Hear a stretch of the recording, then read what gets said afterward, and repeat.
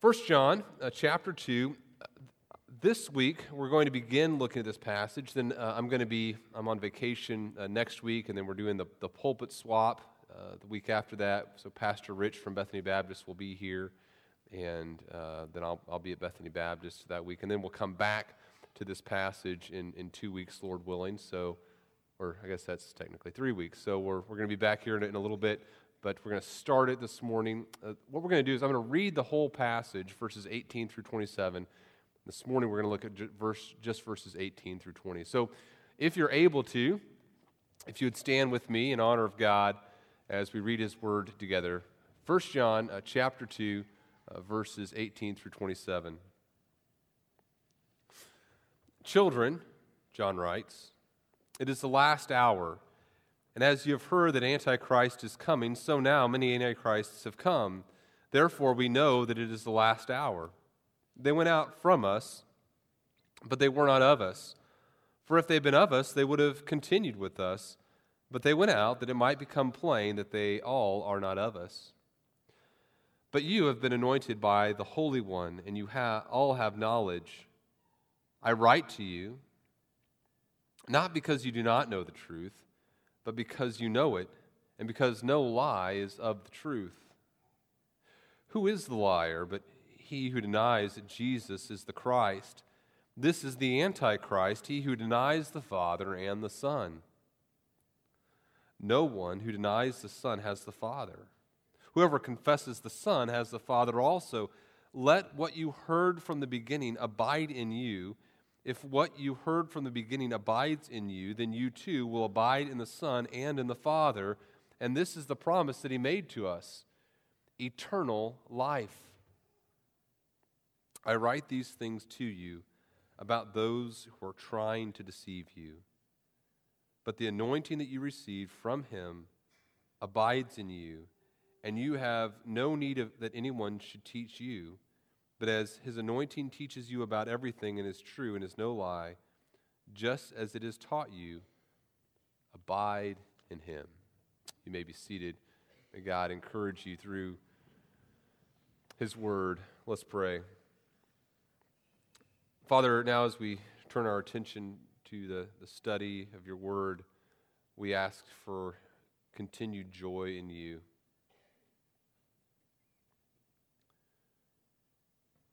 We would ask that You would cause us to find satisfaction in nothing else but You. The things that we are tempted to pursue, we pray that You would cause us to not find joy in them apart from joy in You. We ask for those who are hurting this morning that You would strengthen them, encourage them, cause them to find comfort in You, and then allow them to show others the comfort which they themselves have received in You. We pray for wisdom as we think about our lives and how to apply these things in our lives that You'll teach us. Lord, some of the things in this passage are very hard to think about and hard to communicate. So I pray that You'd help me to communicate clearly this morning and for my heart to be receptive to Your truth and for other hearts as well. We pray this in Your Son, Jesus' name, for Your glory. Amen. Well, there is a lot here in 1 John chapter 2, verses 18 through 27. And I've been struggling with how exactly to communicate all that is in these verses and how to best tackle this. So as of right now, here's what my plan is. Here's what I'd like to do. I want to first just kind of give us a big picture of what's taking place in verses 18 through 27. So, big overview of what John is trying to teach us. Then, after we do that, we'll look a little bit more closely at verses 18 through 20 and see what John is beginning to tell us at that start of this longer passage. So, first of all, big picture. What is John trying to do here in verses 18 through 27? What John is doing is he's writing about antichrists. You say, what do you mean antichrists, Daniel? I thought there was one antichrist. And you're right, there is a coming future antichrist. But John is writing first about antichrists and characteristics of them. The antichrist is one who's going to oppose the kingdom of God and its establishment through Jesus Christ, going to work to deceive and destroy. The spirit of the antichrist, John is going to tell us, is already at work in our world today. And John is going to say, here are some characteristics of antichrists, of those even today who are working to undermine the establishment of God's kingdom, of God being glorified through the establishment of his kingdom with Jesus Christ as king. That's the antichrist, the spirit of the antichrists. Now, we're all from different, a lot of us are from different church backgrounds and cultures, and so I don't know what your experience is, but the church culture and the time period in which I grew up, the Antichrist was a very popular figure to talk about. I went to a lot of prophecy conferences and discussed prophecy in our churches, and the Antichrist was a figure that was very much in my consciousness as a young boy. There were movies in which the Antichrist would be portrayed, Christian movies. There'd be films and cartoon, like little comic strips that I don't know if maybe you guys ever saw those. Where he would play a part, or fiction books that I would read, check out from the church library, and there'd be this figure that would turn out to be the Antichrist. And as a kid, I didn't really understand all that much about the Antichrist. But I kind of had a vague understanding of this mysterious, evil, powerful figure. And I think I kind of had even a cartoonish type idea of this arch villain, and I can remember thinking about the Antichrist and being intrigued by this figure of the Antichrist for a couple of reasons. One, I think, and maybe, I don't know if you had this experience as well, but I think that one of the intriguing elements of the Antichrist as a kid and listening to these prophecy conferences and stuff was the fact that no one knew who he was. There was this mystery, and as you thought about it, you realized it could be anyone. And generally, the prophecy conference would kind of talk about some people that could be the Antichrist, and it was never anyone you liked. It was always like the leader of the political party you didn't like, or some foreign leader that you didn't like that country. I mean, it was always someone bad, right? But you realized it could be anyone. It could be your neighbor. Maybe it was my brother. I mean, you didn't know who it was. And I had this image in my mind, I think, again, kind of this cartoonish, like Scooby-Doo type thing where you'd solve the mystery of who the Antichrist was, and the vice president would take off the mask. Yes, I'm the Antichrist. And if it hadn't been for you meddlesome kids, I would have gotten away with it too. That was kind of the image I had, and it's not a very biblical image, right? One, it's not biblical because even if and that was kind of the cool thing to do, even if you find out, you've solved this mystery in the Bible of who the Antichrist is, then there's not a lot you can do about it. And it's prophetic. He's going to do what he's going to do. In fact, I saw another kind of funny thing as a kid. There's a skit where in the skit there, one evening service or something, it's kind of this humorous skit, and it was about a scientist. One of the little sketches was about a scientist who designed a computer to determine who the Antichrist was. Some sort of calculation, takes all the prophetic elements and shoots out this reading of who the Antichrist is. So the scientist designs the computer, and the computer reveals who the Antichrist is. And it's him. It's the scientist. And he's very disturbed by this. He's like, well, I guess there's nothing I can do. And, once you find out who the Antichrist is, the point is, what are you going to do about it? Okay. Not all of that is a very biblical understanding, right?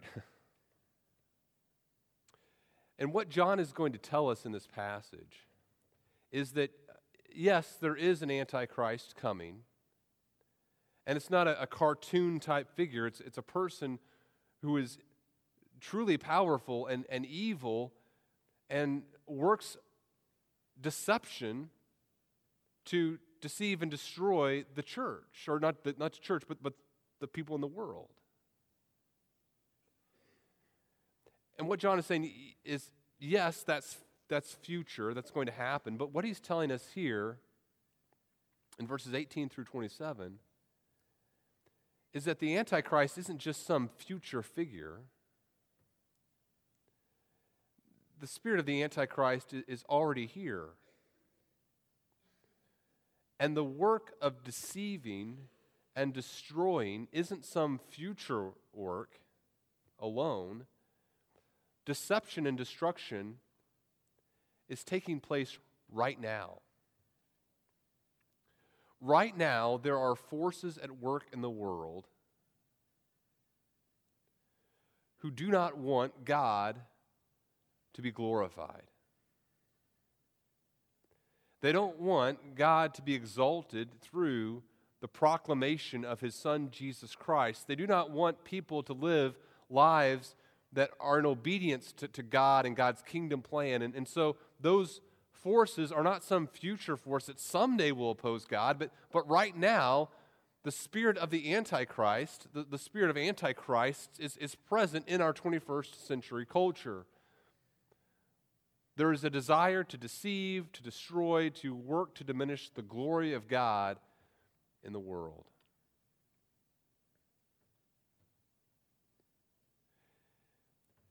And for some of us, that's a very scary thing.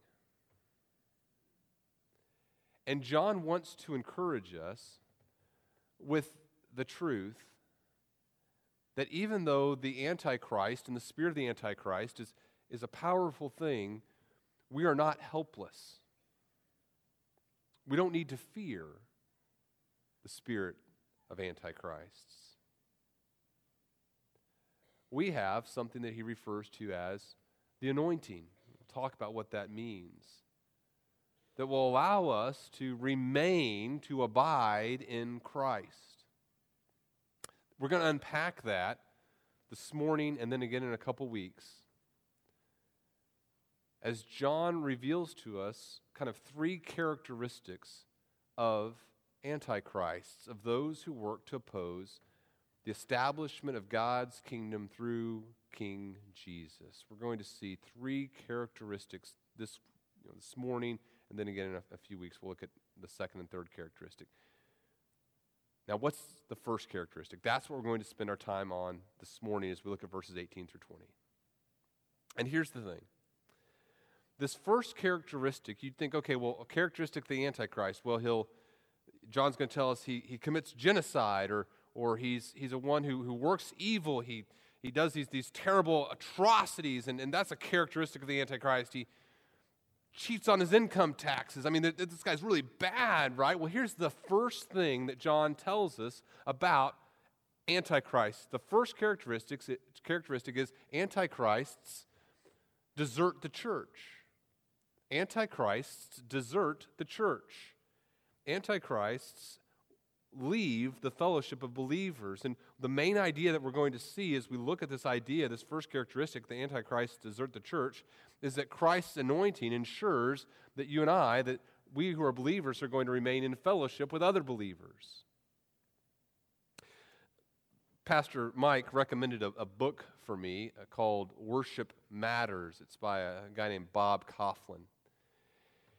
And Kauflin talks in the book a little bit about the 21st century church and where we find ourselves. And he talks about the development of the worship leader in a church. He says, the interesting thing is in the New Testament, you don't have an example of a worship leader. You look in vain and you don't find a worship leader in the New Testament, but it's a staple of our church today. And listen to what Kauflin writes. He's actually quoting a guy named Gordon MacDonald. And he writes this: for many young people choosing a church here in our 21st century, worship leaders have become a more important factor than preachers. Can you believe that? Mediocre preaching may be tolerated, here, but an inept worship leader can sink things fast. Now, why is that? Why is it that an inept worship leader can sink a church fast? The reason is, I believe, because here in the 21st century, there are some obstacles we have to understanding what a church truly is and what it is supposed to be.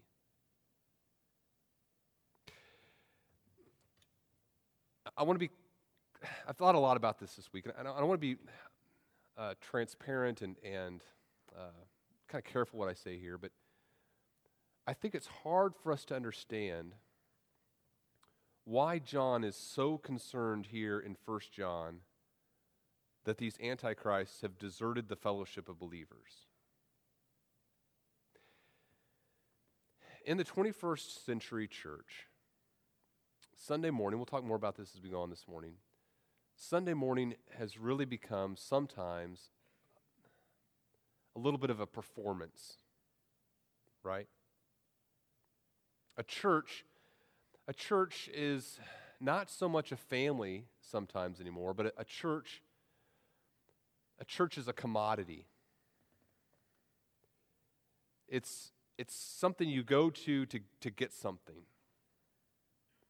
And so you come to a church on a Sunday morning and you hope that the worship leader picks the right songs and uses the right instruments, and the preacher tells the right number of jokes and holds his hands like this the right way. I mean, it's kind of there's a performance element because of a lot of things.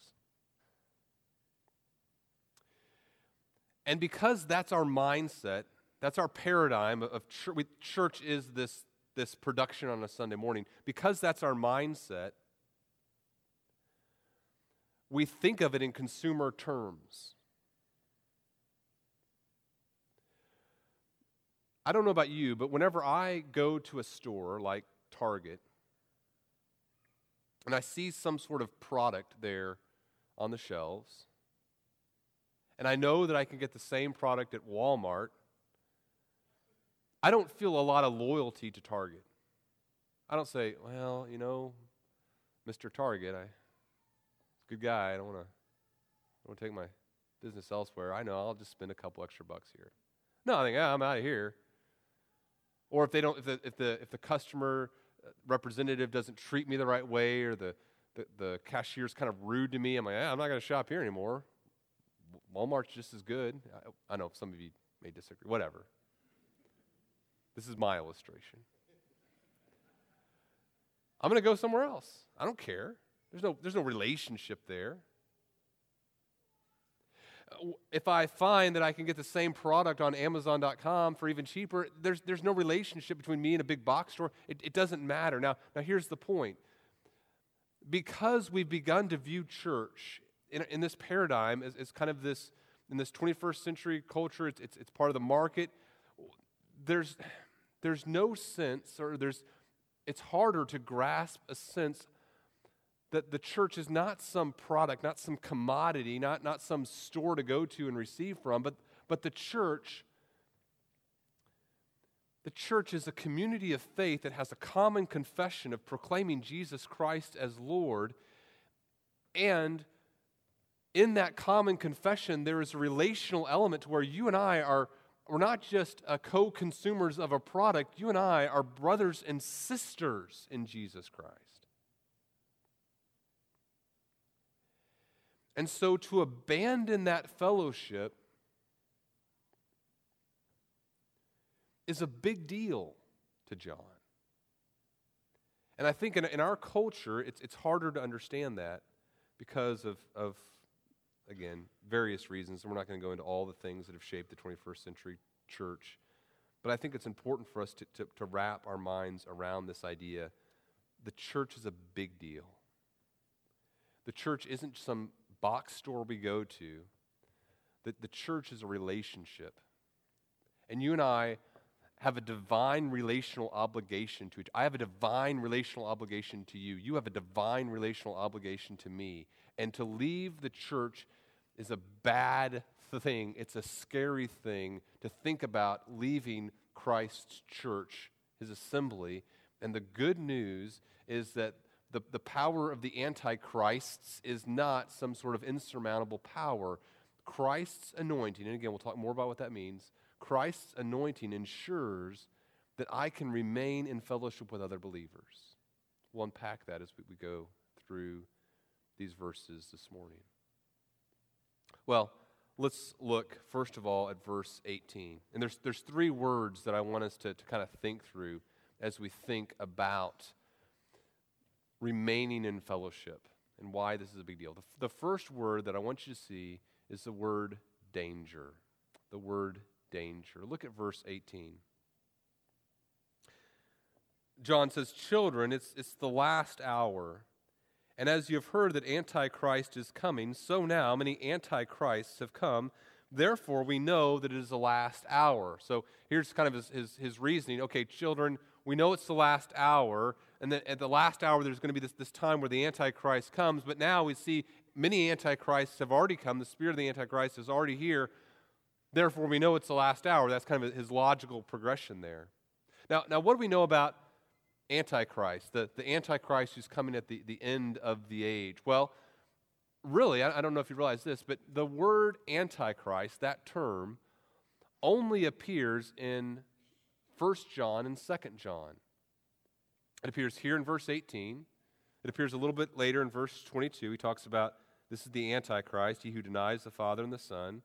It occurs later in chapter 4, verse 3. He's talking about the person who denies that Jesus Christ has come in the flesh. It says that's the spirit of the Antichrist, which you heard was coming and now is already in the world. And then in 2 John verse 7, much the same thing. He talks about a deceiver and the Antichrist, those who don't confess the coming of Jesus Christ in the flesh. That's the only time in all of Scripture that the term Antichrist is used. And you say, well, that doesn't sound so bad. Well, there's other passages as well that describe the Antichrist, but use some different language. So, for example, in the Old Testament, Daniel tells us about the Antichrist. In Daniel chapter 11, verse 36, for example, he talks about this Antichrist. It says, "He shall exalt himself and magnify himself above every god, and shall speak astonishing things against the God of gods. He shall prosper till the indignation is accomplished, for what is decreed shall be done. He shall pay no attention to the gods of his fathers, or to the one beloved by women. He shall not pay attention to any other god, for he shall magnify himself above all." And so there's this coming king who's going to have the power to exalt himself and to magnify himself, and he says it shall be done. This is going to take place. Paul describes him in 2 Thessalonians as the man of lawlessness. The man of lawlessness. 2 Thessalonians 2, verse 3. He says, he's talking about, don't worry, saying, well, I guess the day of the Lord has already come. He says, "Don't let anyone deceive you. That day will not come unless the rebellion comes first and the man of lawlessness is revealed, the son of destruction, who opposes and exalts himself against every so-called God or object of worship, so that he takes his seat in the temple of God, proclaiming himself to be God." And then he says in verse 5, "Don't you remember when I was with you, I told you all these things?" And you read that verse like, man, I wish I had been with Paul when he explained all these things. I have a lot of questions about this. Verse 6, excuse me, "And you know what is restraining him now, so that he may be revealed in his time. For the mystery of lawlessness is already at work. Only he who now restrains it will do so until he's out of the way. And then the lawlessness will be revealed, whom the Lord Jesus will kill with the breath of his mouth and bring to nothing by the appearance of his coming." So there's this future Antichrist. He's coming. He's powerful. He's going to exalt himself. He's going to deceive people. He's going to work to diminish the glory of God. He's going to work to undermine as much as is possible in the power that God allows him to have, to undermine the kingdom of God and not allow Christ for a moment in some hearts to receive the glory that is his due. John says, yeah, you've heard that guy's coming. But, he says, that spirit, the Antichrist, those who oppose the kingdom of God are already here. It's already the last hour. The danger is not some future danger. The danger is a present danger. That phrase, the last hour, that John uses there in verse 18 is a very important phrase to understand. And here's what I believe. I believe that whenever we see the New Testament writers talking about the last hour, that they're talking about sometimes just generally this last period of time since Jesus Christ has come and until he'll return and permanently establish his kingdom. But sometimes they're also talking about this period of time right at the end. Right at the end. So, for example, Paul tells Timothy in 1 Timothy chapter 3, 1 Timothy chapter 4, as he's describing this last hour, he says, "Now the Spirit expressly says that in later times some will depart from the faith by devoting themselves to deceitful spirits and teachings of demons through the insincerity of liars whose consciences are seared." 2 Timothy chapter 3, Paul talks about the last days, and listen to how he describes this last hour and see if any of this sounds even kind of remotely familiar. "Understand this," he says, "that in the last days there will come times of difficulty, for people will be lovers of self, lovers of money, proud, arrogant, abusive, disobedient to their parents, ungrateful, unholy, heartless, unappeasable, slanderous, without self-control, brutal, not loving good, treacherous, reckless, swollen with conceit, lovers of pleasure rather than lovers of God." Does any of that sound, that kind of, I know a guy like that, right? That's the current cultural climate, I believe, in which we now reside. A lot of ink has been spilled trying to think, okay, who is this future Antichrist? It's been an object of speculation. I think I mentioned one time how I was at a prophecy conference, and there were these three guys up on the stage, and someone in the audience said, "Who's the Antichrist?" And the first guy gives this long-winded explanation and just goes on and on and on and on, and kind of towards the end he goes, "In fact, I know who the Antichrist is, but I'm not going to say." And then the next guy looks at the first guy and he goes, "Yeah, I have no idea," and then passes the mic on to the next guy. But we love to speculate about it, and there's kind of this mysterious element. I remember when I was in the mid-'90s, I was in Bosnia, and in this war-torn village. It was in the middle, it was right at the end of the conflict. It was still this UN-declared war zone, and we were meeting with these believers, and there was, as we're talking about end-time events, there was an old man in the village. And the believers said, "You need to meet this old man. We believe," and again, here's kind of this mystical element of it. "We believe that this old man is going to remain alive until Christ returns, and that he will help us know who the Antichrist is," or something like that. We go to this old man's home, and we partake of the Lord's Supper together, and then as I get up to leave, the old man grabs my arm and pulls me close to him and whispers in my ear the name of the Antichrist.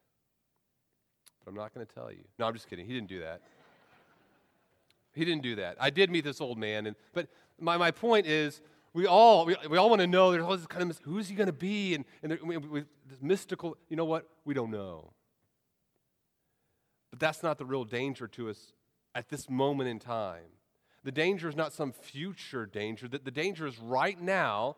Right now, we are living in the last hour, the times in which the spirit of the Antichrist is at work, trying to convince us and convince other people not to live as God would tell us to live. My kids and I were talking about this in the car yesterday as we were talking about the Antichrist, and I realized, we haven't talked that much about prophecy with them, and we talked about what is the Antichrist going to do, and the Antichrist is not going to have lots of horns and try to just say, hey, let's all do really bad things. The Antichrist and the spirit of the Antichrist says, hey, let's not live the way God tells us to live. Here's God's way. And the Antichrist isn't even this explicit, but we know, here's God's way, and the spirit of the Antichrist says, hey, I got an idea, let's live this way. This is the way in which we can find joy. Okay? He's a deceiver, a denier that Jesus Christ is king. That's the danger. And the first danger that John mentions to us, here's danger number one. Danger number one is that you could leave the church. You could remove yourself from fellowship with other believers. The second word that I want to, that's the danger, number one. The second thing I want to do is explore that a little bit more. Here's the second word I want us to think about. It's the word remain. The word remain. Look at verse 19, if you would with me, please. John says, they, and that's these deserters, they went out from us, but they were not of us. And what's his logic? How does he know that?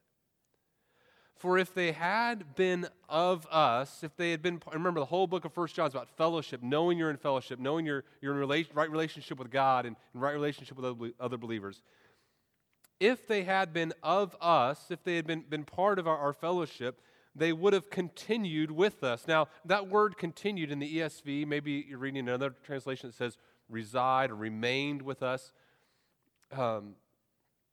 That's a really important word.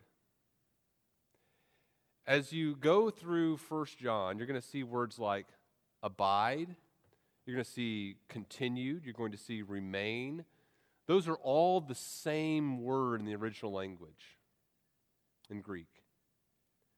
When John says abide, when he says continue, when he says remain, he's using the same word there. In other words, when he talks about, you need to abide, we're going to talk more about this in a moment or in a few weeks. When he says abide, it's the same word. Continue, same word. Remain, that's all the same word. And these people who've left the church didn't continue. They didn't remain. They didn't abide. If they would have abided, it would have revealed that they were in right fellowship with God. But they didn't abide, therefore we know they aren't in right fellowship with God.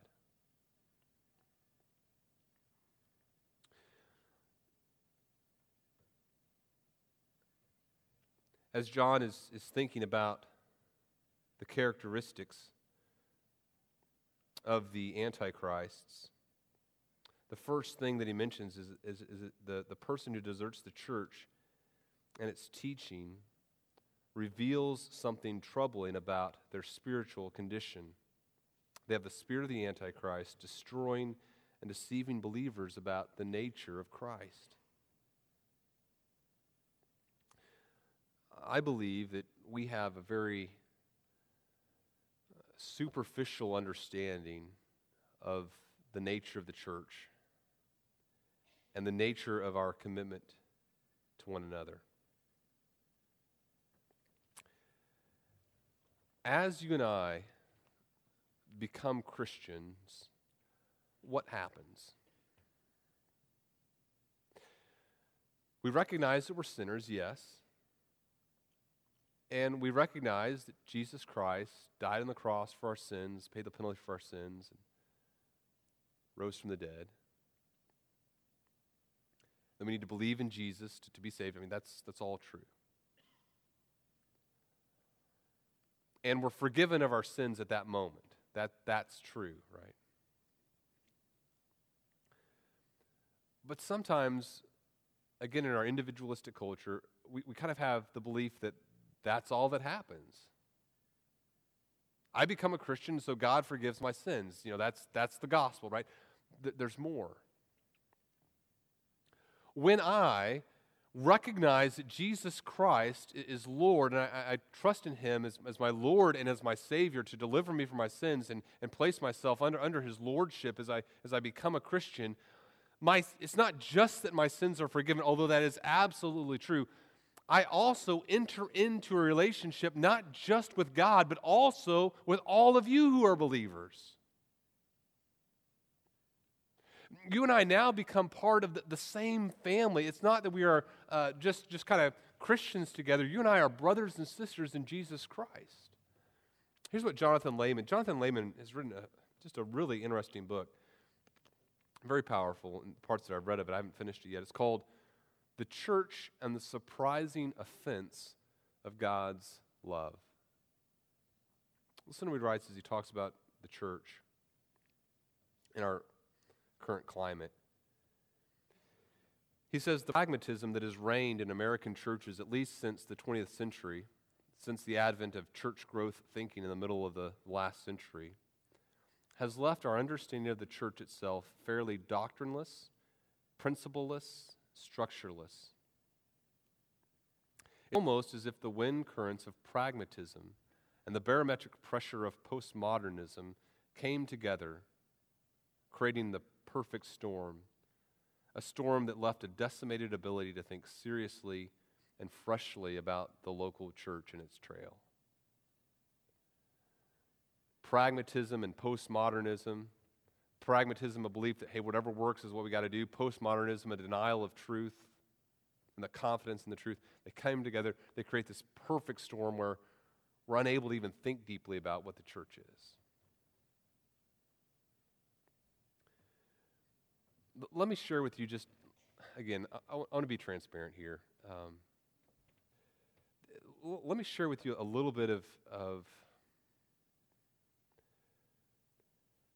my vision for what I believe we should be as a church, and just maybe obstacles to it.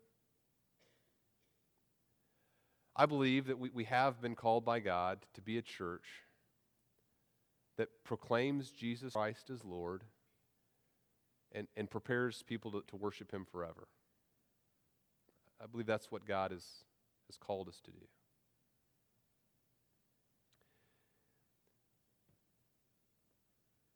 And as I kind of mentioned earlier, there is kind of this Sunday morning thing that happens at a church.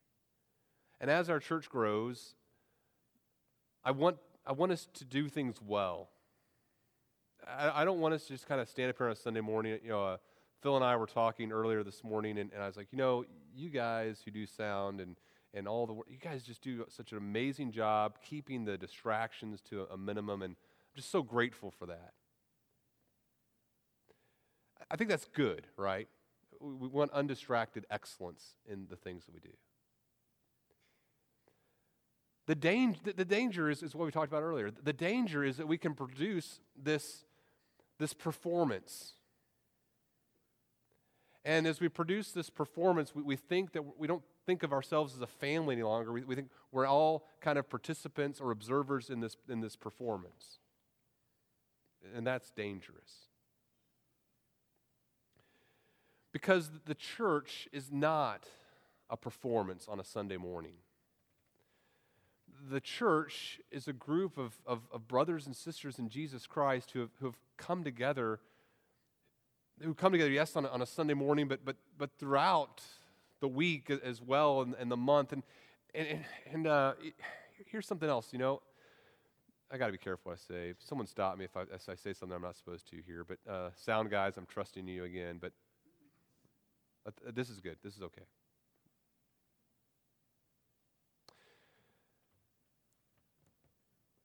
As our church has gotten older, in the first 5 years, I think there was just kind of an acceptance.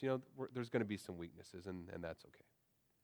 But as our church gets older, our expectations for what we do and how we do it, and as we continue to grow in relationship together, the expectations increase. And what I hope happens in our church is an understanding, look, this is where we are today. And where we are today is not where we need to be ultimately. And so as we encounter each other's weaknesses, and our weaknesses are displayed sometimes in certain ministries, our response is not to say, I wish this product was better.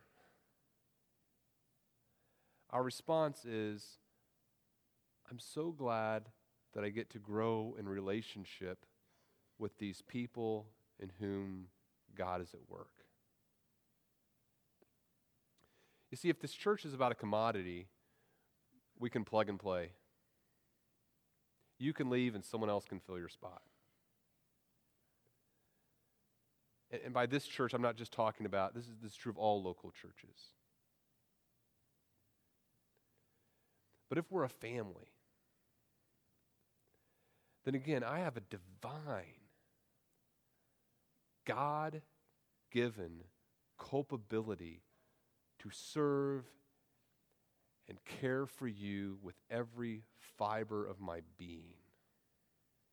And you have a divine obligation from God to care and serve me and the person next to you and the person on the other side of the room, the person in first service, even the first service people.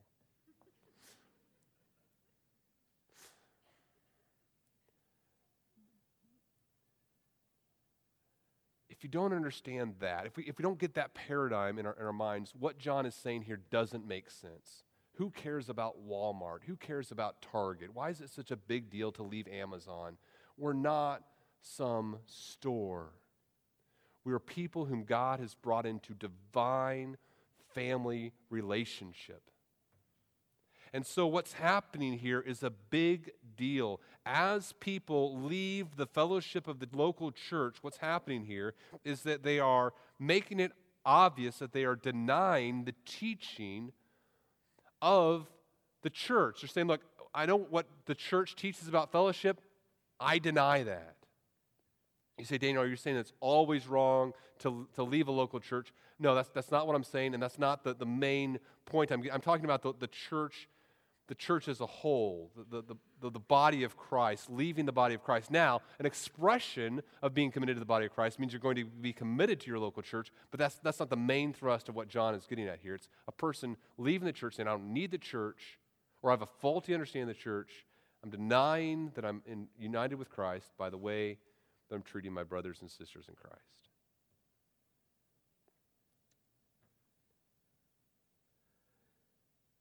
Failure to commit deeply and passionately, fervently to one another is never a sign of spiritual health.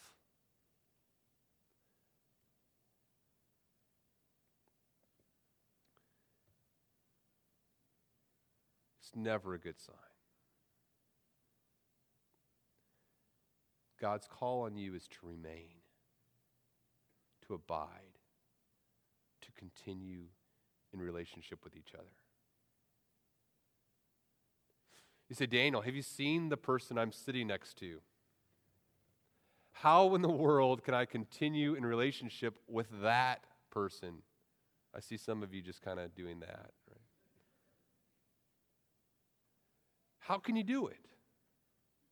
How can we remain in relationship with the jerks we all are? Here's the third word. Anoint. Anoint. John says, okay, here's how they revealed they weren't of us because they didn't stay with us, they didn't continue with us. Verse 20, but you have been anointed by the Holy One, and you all have knowledge. We'll talk knowledge more in the coming weeks, but let's just talk about this word anoint. You have been anointed by the Holy One. You have something special about you that allows you to remain. How are you going to be in fellowship with all these other imperfect people we call Christians? The good news is you've been anointed. In the Old Testament, this word anointed meant to consecrate someone for a special purpose. So, for example, Exodus 29, Moses is told by God, you shall take the anointing oil and pour it on his head. He's talking about Aaron and his sons, and anoint him.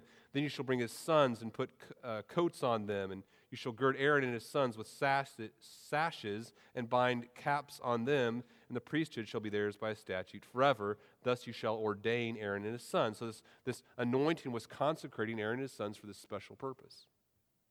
It came to mean, as you go through the Old Testament, a person receiving this special consecration by God and the Holy Spirit enabling them for a special task.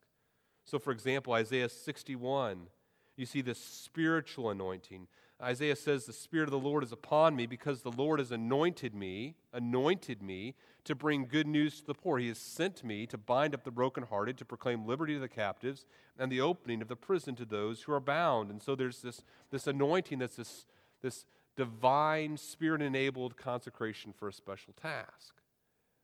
As you come to the New Testament, kind of that idea carries forth.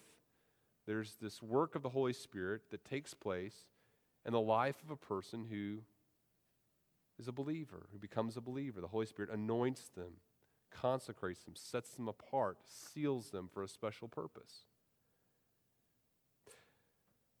So, for example, 2 Corinthians chapter 1, verse 21, it's God, says Paul, who establishes us with you in Christ and has anointed us, who's put his seal on us and given us his Spirit in our hearts as a guarantee. And so this is something that all Christians have, this anointing. Paul also calls it a baptism. 1 Corinthians 12:13, for in one Spirit we were all baptized into one body, Jews or Greeks, slaves or free, and all were made to drink of one Spirit. So there's this spiritual anointing that everyone in this room who has placed their faith in Jesus Christ as Lord and Savior, there's this anointing that every single one of you has received from the Holy One, he says here in 1 John. Who's the Holy One? That's Jesus. John chapter 6, it said to Jesus, we know that you are the Holy One of God. Jesus in John 15:26 says, when the Helper comes, whom I will send to you from the Father, the Spirit of truth, who proceeds from the Father, he will bear witness about me. And so he says, look, so here in 1 John, there's this, you're going to receive you've been anointed by the Holy One, and you all have knowledge. How do you have that knowledge? Well, when you're anointed, Jesus Christ has sent the Holy Spirit on you. You have the Holy Spirit residing within you who allows you to have knowledge of who Jesus is. We're going to talk more about the knowledge you have. The person who has this knowledge, the person whom the Holy Spirit has worked within their hearts, has the ability to know who Jesus Christ is. They confess Jesus Christ, come in the flesh from the Father. They confess the miracle of the incarnation, that Jesus Christ is fully God, fully man. How can you continue in relationship with people who are as imperfect as you are? Not through your own strength, but because the Spirit resides within you. You've been anointed. You've received this special consecration from God. And now, because of this miraculous work within us, we've been brought not just into relationship with God, but into relationship with one another. The antichrists that John is talking about, by way of contrast, weren't anointed. They don't all have this knowledge. These false teachers we've talked about before, believe they had this secret knowledge and they could know these secret things, but John says, who cares? You guys have missed the most important knowledge to have, and that's who Jesus Christ is. This anointing happens through the work of Christ. Being in Christ is the key to remaining with other believers in all their glorious imperfections, right? What's the application? We're going to keep on talking about characteristics of Antichrist. Antichrists are deserters. We see this morning, in the coming weeks, we're going to see that they are deniers and they are deceivers. So they're deserters, they're deniers of Christ, and they're deceivers. We're going to get to all that. But it's very interesting, right, that he begins with this first characteristic, that they desert the church. They desert the church. If you've received Christ, the Spirit of God resides within you. And you know that what God's Word is saying here this morning is true. You know that you have a calling by God to be in deep relationships with each other, to be committed to the people with whom you worship. And maybe there have been some reasons why you've said, I'm not doing this. Maybe you say, I'm kind of shy and it's hard for me to be in a relationship, or I've been burned in the past, or, there's all sorts of reasons we can give. I'm busy. God says, no, that's the spirit of the Antichrist. The Spirit of Christ says, I'm in relationship with my brothers and sisters, and I desire even deeper relationship. I desire to serve. I desire to be committed to. I desire to invest my life, my very life, for those whom I love imperfectly but desire to love as Christ has loved me. I know that's true of you, for those of you who are believers. It's been my joy to see God work in his body, and my prayer is that love continues more and more. It's why we don't have to fear the shadowy figure of the Antichrist, right? We believe he's coming. We believe that's a real force. We believe the force is already at work. The danger's already here, but we have confidence. Because of Christ's anointing, I will remain in fellowship with my brothers and sisters in Christ. Let's pray.